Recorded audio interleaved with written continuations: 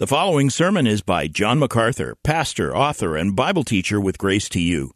If you've never contacted Grace to You, we want to send you a free booklet by John titled Defeating Discontentment. It gives you 7 practical principles that will help you face setbacks and difficult circumstances and experience contentment even when life turns upside down. Request your free booklet titled Defeating Discontentment by writing to defeating@gty.org. That's defeating@gty.org. This offer is good in North America and Europe through June 2024. And now, unleashing God's truth one verse at a time, here is Grace to You Bible teacher John MacArthur. Before we come to the Lord's table tonight, I want to draw your attention back to Matthew 27. This will be a kind of meditation to prepare us for our time together in the Lord's table. I want to look in particular at just one brief section, and that starts down in verse 45. Matthew 27:45. Let me read these verses to you. Now from the 6th hour, darkness fell upon all the land until the 9th hour. About the 9th hour, Jesus cried out with a loud voice, saying, Eli, Eli, lama sabachthani? That is, my God, why have you forsaken me? And some of those who were standing there when they heard it began saying, This man is calling for Elijah. Immediately one of them ran, and taking a sponge, he filled it with sour wine and put it on a reed and gave him a drink. But the rest of them said, Let us see whether Elijah will come to save him. And Jesus cried out again with a loud voice and yielded up his spirit. And behold, the veil of the temple was torn in two from top to bottom, and the earth shook, and the rocks were split. The tombs were opened, and many bodies of the saints who had fallen asleep were raised. And coming out of the tombs after the resurrection, they entered the holy city and appeared to many. We're all familiar with the account of the gospel writers about the death of our Lord. All 4 writers give us an account of it. We know about the experience of our Lord on the cross and things leading up to the cross. That is to say, we know the narrative and we know the history. And even though there were, according to historians, about 30,000 people crucified in the same era in the land of Israel, only Jesus is known. 30,000 people were crucified by the Romans. We only know one name. Why is it that the crucifixion of Jesus is singled out for worldwide importance? Why is that? Well, most people know the answer, at least superficially they know the answer. They say because he died to save sinners from eternal wrath and punishment in hell. He died to save sinners from their sin and divine punishment. Most people know that. Most people are aware of that.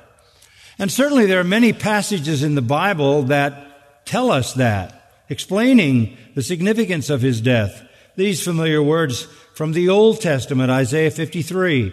Surely our griefs he himself bore, our sorrows he carried. Yet we ourselves esteemed him stricken, smitten of God, and afflicted. But he was pierced through for our transgressions. He was crushed for our iniquities. The chastening for our well-being fell upon him, and by his scourging we are healed. All of us like sheep have gone astray. Each of us has turned to his own way, but the Lord has caused the iniquity of us all to fall on him. We understand what Isaiah is saying. He died in our place. Romans chapter 5, the Apostle Paul says that God demonstrated his love toward us in that while we were yet sinners, Christ died for us. Paul says in 2 Corinthians 5 that he, the Lord, was made sin for us that we might be made the righteousness of God in him. These are all explanations of the theology of his death. that it was substitutionary, that it was a sacrifice for sin, that he was God's chosen sacrifice, and that God was satisfied. Hebrews 10, for example, says that in his death, he perfected forever those who are sanctified. So in his death, on behalf of sinners, he brought them to eternal perfection. 1 Peter 1 says, we were not redeemed with silver and gold, but with the precious blood of Christ, a lamb without blemish and without spot. 1 Peter 2:24, he bore in his own body our sins on the cross. Or 1 Peter 3:18, he died, the just for the unjust.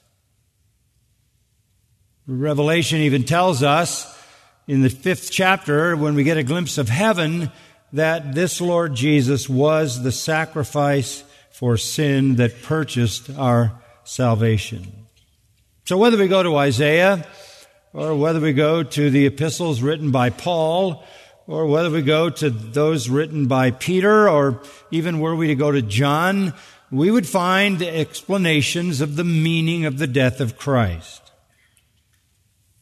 But it fascinates me that we don't have to wait to get to the epistles to understand the meaning of the cross. So that's where we usually go, and that is certainly why they were written. The historical narrative that I just read to you by itself provides the meaning of the event. In fact, the historical narrative is full of revelation from God as to the meaning of the cross, so that even the people there at that hour, before the epistles were ever written, could see exactly what was happening in the plan of God's redemption. And I want us to look at the features in the account that I just read that reveal God's own commentary on the cross while it was happening. There are a number of things that explain the significance of the cross. Let's go back to verse 45 and see the first one. And this is God giving us, at the very time of the narrative, the meaning of it. Verse 45, very simple statement. From the 6th hour, darkness fell upon all the land until the 9th hour. Now, this is the first divine act, supernatural darkness. Supernatural darkness. This is not natural. There is no human explanation for this. This is a divine miracle, and as such is a divine commentary on what is happening there. Now remember, the Son of God claimed rightly to be the light of the world. John chapter 8, verse 12. I am the light of the world. Whoever walks in me will not walk in darkness. He is the light that comes into the world. John begins his gospel that way. And all who are in him are in the light. We have fellowship with him in the light, John says in his epistle. So our Lord was identified as light, the light of knowledge, divine knowledge, and the light of virtue, divine virtue. But from the 6th hour to the 9th hour, darkness. That would be 12 noon to 3 o'clock in the afternoon Jewish time. Mark 15:25 says he was actually crucified the 3rd hour, that's 9 a.m. in the morning. So for 3 hours he has been hanging on the cross, suffering physically, and certainly emotionally. During those first 3 hours, he said 3 things. First thing he said is to those who had crucified him and were standing around the cross, Father, forgive them, for they know not what they do. Luke 23:34. And then he said to the thief who said, would you remember me when you come into your kingdom? He said, truly this day you will be with me in paradise. Also Luke 23, verse 43. And then the third thing he said in the opening 3 hours was to Mary and to John. He said, "Woman, behold your son. Son, behold your mother." And he was giving his mother into the care of the Apostle John, as recorded in John 19, 26 and 27. So the only thing that broke the silence in the first 3 hours were those three statements. Each of them is a statement of grace. Grace to offer forgiveness for his executors. Grace offered to a thief to bring him to heaven. And grace offered to his mother and his disciple, John. Only words of grace broke the silence. Then comes the second 3 hours. And it begins at noon, when essentially the sun is at its zenith. And it is a shock, because that second 3 hours begins with darkness falling on the land. The word ge in the Greek could mean the earth. It could mean simply darkness covered the planet. It was already dark on half the planet. Perhaps darkness covered the rest as well. Roman historians Phlegon and Tertullian actually wrote about this strange darkness that came over the earth. There's a document called the Report of Pilate to Tiberius. And in that report, it notes that the emperor was aware that in all the world on a certain day, from noon to 3 o'clock, everyone had to light a lamp. God just may have turned out the lights. Now, God had interfered with the sun on other occasions. Joshua 10, the sun stood still, which wasn't the sun standing still. It was actually the earth ceasing to rotate. In 2 Kings 20, the sun on the dial moved backward. And in Exodus 10, 22 and 23, the plague of darkness swept across Egypt. So there were times when God took control miraculously of light and darkness. There is no explanation for this on a human level or a physical level. Luke 23:45 describes it this way: the sun was darkened. Here it simply says darkness fell. But the definition that Luke gives us is this: the sun was darkened. Actually, the term is eklepo, from which we get eclipse. Now, this wouldn't be a natural kind of phenomenon, because Passover was in the middle of the month, and the month was always a new moon, and by this time, the moon was full. This was supernatural darkness. Why? Somebody suggests, well, God was throwing a veil over the suffering of the Lord Jesus. It's been also suggested that this is an act of divine sympathy, as if God is weeping, and it's the darkness of sorrow. Others have said it's a divine protest. What was God saying by the darkness? Darkness in the Scripture is a symbol of judgment. It is a symbol of judgment. Again, going back to Isaiah chapter 13, I'll just give you a few illustrations. There are many. We read this in Isaiah 13:9. Behold, the day of the Lord is coming, cruel with fury and burning anger, to make the land a desolation, and he will exterminate its sinners from it. For the stars of heaven and their constellations will not flash forth their light. The sun will be dark when it rises, and the moon will not shed its light. Thus I will punish the world for its evil, and the wicked for their iniquity. Clearly, darkness is associated with judgment. And that judgment is the final judgment on the final day of the Lord. Just a couple of other illustrations in Joel, again looking at the future day of the Lord. Joel chapter 2, verse 30 and 31. I will display wonders in the sky and on the earth, blood, fire, columns of smoke. The sun will be turned into darkness and the moon into blood before the great and awesome day of the Lord comes. Next chapter and final chapter of Joel, verses 14 and 15, multitudes, multitudes in the valley of decision. For the day of the Lord is near in the valley of decision. The sun and moon grow dark, and the stars lose their brightness. The next prophet is the prophet Amos, who speaks similarly. Amos chapter 5, verse 18. Alas, you who are longing for the day of the Lord, for what purpose will the day of the Lord be to you? It will be darkness and not light. And then again in verse 20, will not the day of the Lord be darkness instead of light, even gloom with no brightness in it?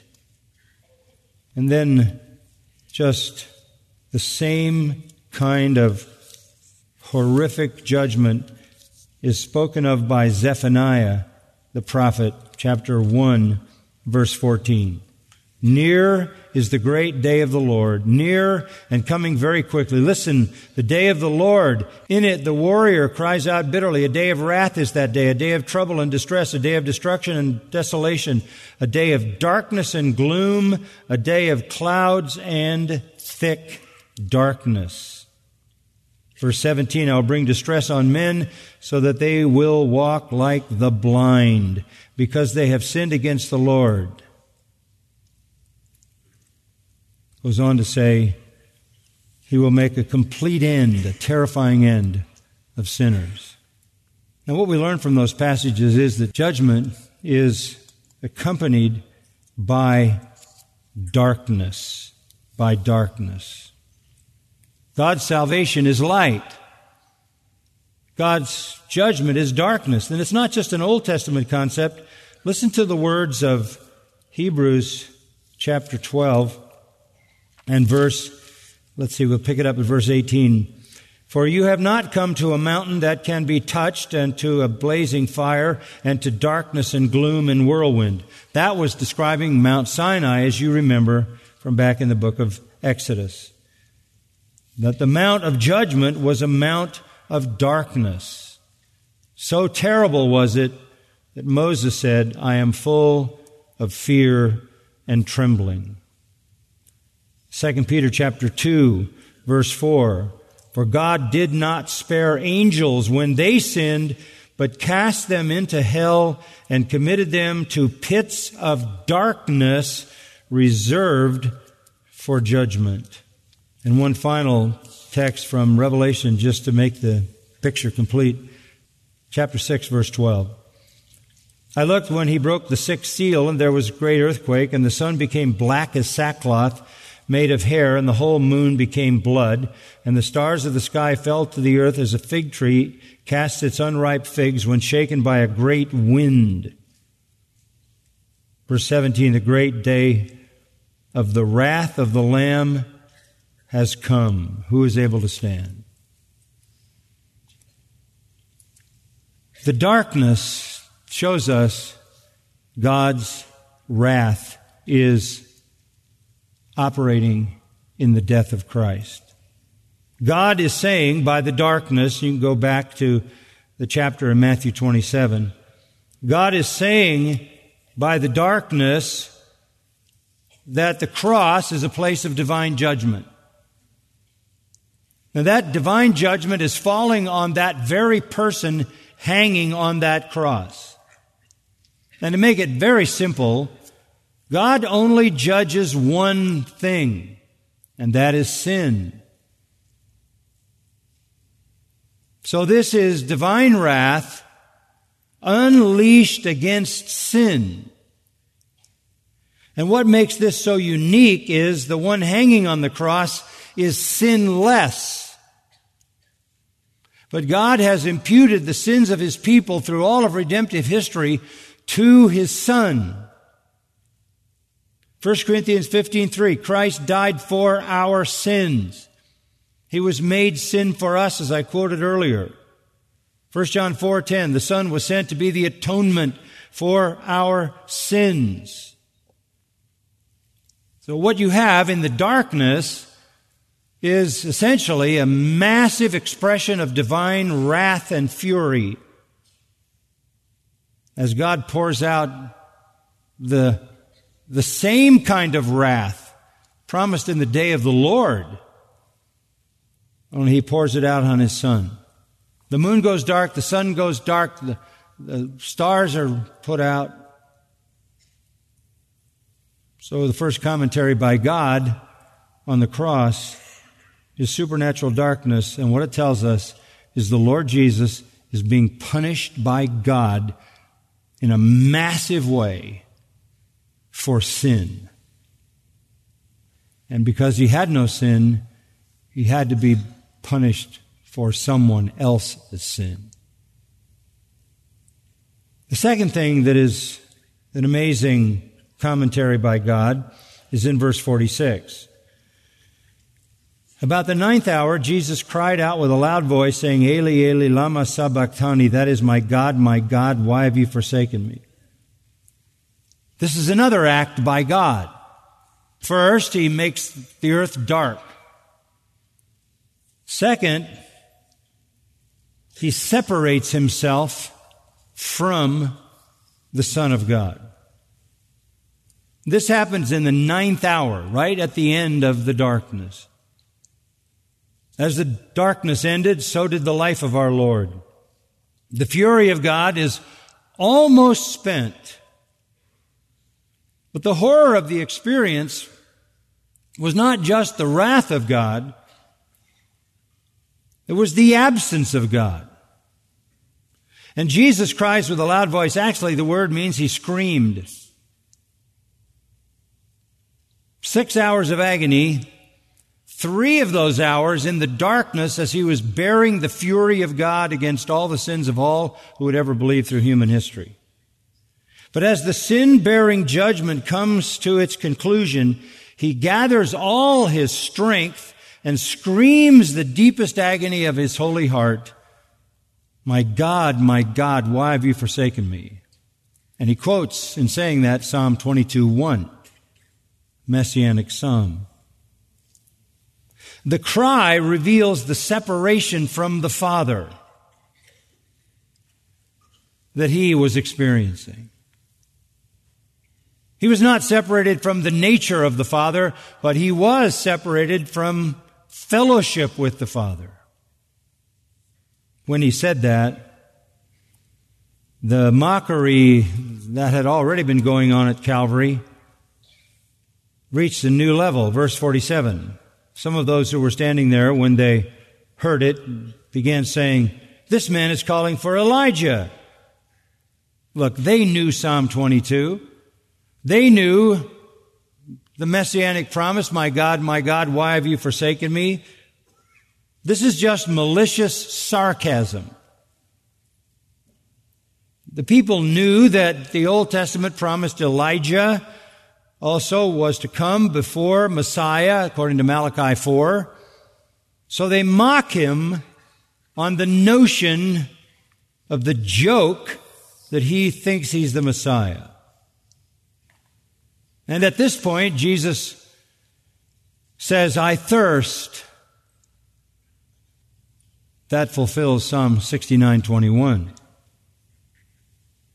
In response to that cry, verse 48 says, one of them ran, took a sponge, filled it with sour wine, put it on a reed, and gave him to drink. Gave him a drink of cheap wine, probably the kind the soldiers had. But the rest of them said, let us see whether Elijah will come to save him. This is sarcasm. This is mockery. This is scorn. And here you have the second profound divine commentary by God on the death of His Son. And it is this: God must separate Himself. He must forsake Jesus, because God is holy And Jesus is carrying all the sins of his people to the cross. This is what hell is. Just as hell is the separation of the sinner from God, Jesus is experiencing hell, bearing our sins, separated from God. Fellowship broken. And Jesus longs for that fellowship to be restored. The point of the separation is to prove that Jesus was bearing sin. God would never have separated from him if he hadn't borne our guilt. Separation proves that our sins were placed on him.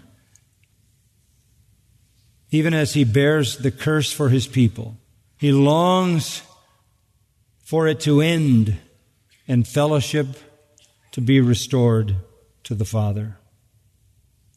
So by the supernatural darkness, God tells us, this is judgment, and by the separation, he tells us that Christ is actually bearing sins and is being punished.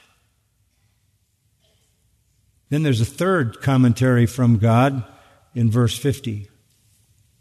And Jesus cried out again with a loud voice and yielded up his spirit.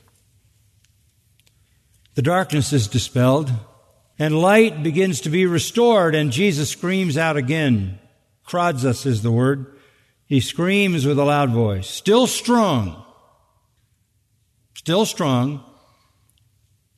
People lingered on crosses for days before they were basically asphyxiated by the inability to push themselves up and breathe.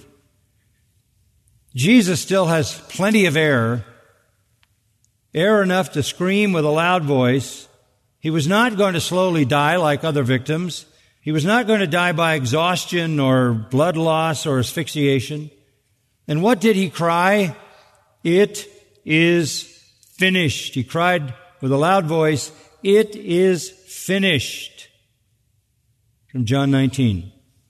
And then said, Father, into your hands I commend my spirit, and yielded up his breath. He dismisses his own spirit. He sent his own life away into the presence of God by his own will. John 10:18, no one takes my life from me. I lay it down by myself. Such a quick death. Mark 15 says Pilate was shocked. People didn't die that soon. And particularly someone like Jesus, who would have been the epitome of what manhood would be. Sinless, therefore strong physically in a way we wouldn't even be able to comprehend. The divine miracle here is that cross didn't kill him, the Romans didn't kill him, the Jews didn't kill him. He willingly gave up his life. So what you have at the cross is divine judgment on sin, and you have sacrifice that is willing. He bore our judgment, took our guilt, and died willingly out of love for us. There's a fourth commentary. And behold, verse 51, the veil of the temple was torn in two from top to bottom. In the darkness you see judgment. In the separation you see sin and guilt. In the willingness to give up his own life and yielding it up by his own will, you see divine love and sacrifice. Here in verse 51 you see satisfaction. Was God satisfied, is the question, with the sacrifice of Christ? Did he accomplish what the Father wanted him to accomplish? Did he successfully accomplish a substitutionary death in which he took on our guilt and God judged him for our sins? Did he do it? Verse 51 is the answer. The veil of the temple was torn in two from top to bottom, 30 feet wide and 30 feet high, 4 inches thick, and Josephus says horses pulling against each other couldn't tear that curtain. That curtain barred people from God, right? Who could go behind the curtain? The Holy of Holies, only the high priest once a year. And before he went in there, he had to make sure that he offered a sacrifice for his own sins. The way to God was barred. But when Christ died, God ripped the curtain top to bottom to show it wasn't done by any human being. God ripped it from top to bottom because Christ's death satisfied God's requirement and opened the way into His eternal presence for all who come through Christ. And there's no more Holy of Holies, and there's no more barrier, and there are no more sacrifices, and there's no more priesthood. Imagine this happens at 3 o'clock on Passover in a crowded temple. The curtain rips from top to bottom, and the Holy of Holies is exposed, the very symbol of the abode of God. No more temple, no more holy place, no more Holy of Holies, no more sacrifice, no more priesthood. Why? The way to God was thrown wide open by the sacrifice of Christ. And that robber's den, that temple, would soon be reduced to rubble. And that is why the writer of Hebrews in chapter 10, verse 19 says, and these are welcoming words, "Therefore, brethren, since we have confidence to enter the holy place by the blood of Jesus, by a new and living way, which He inaugurated for us through the veil that is His flesh. And since we have a great high priest over the house of God," listen to this, "let us draw near to God with a sincere heart and full assurance of faith, having our hearts sprinkled clean from an evil conscience, our body washed with pure water. If we have been cleansed, not by a laver or some kind of animal sacrifice, but if we have been cleansed by Christ, we can walk right into the presence of God." God then at the cross, by ripping the curtain, declares that Jesus has provided full access into His presence. And there's a fifth part of this scene that gives divine commentary on the event. Verse 51, "The earth shook, the rocks were split, the tombs were opened, and many bodies of the saints who had fallen asleep were raised. And coming out of the tombs after His resurrection, they entered the holy city and appeared to many." Final astonishing divine act at the cross.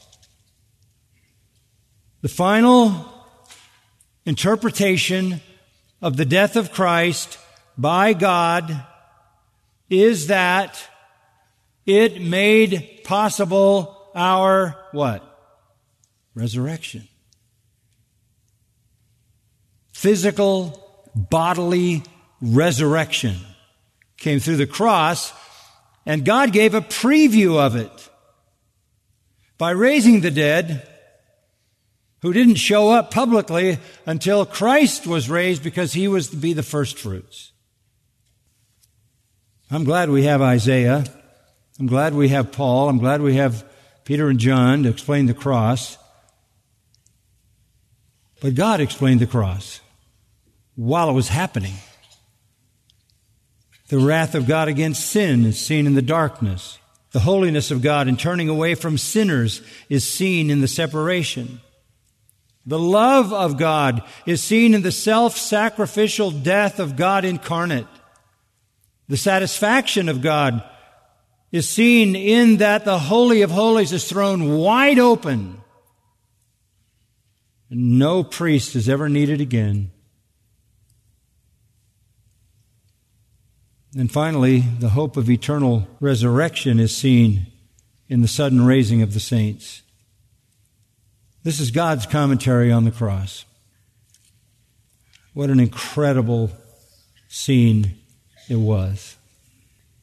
Let's bow in prayer. Father, we are again amazed and stunned by the wonder of your divine revelation.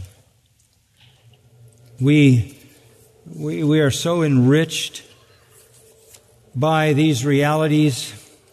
Your word literally overwhelms us with its truth and its power.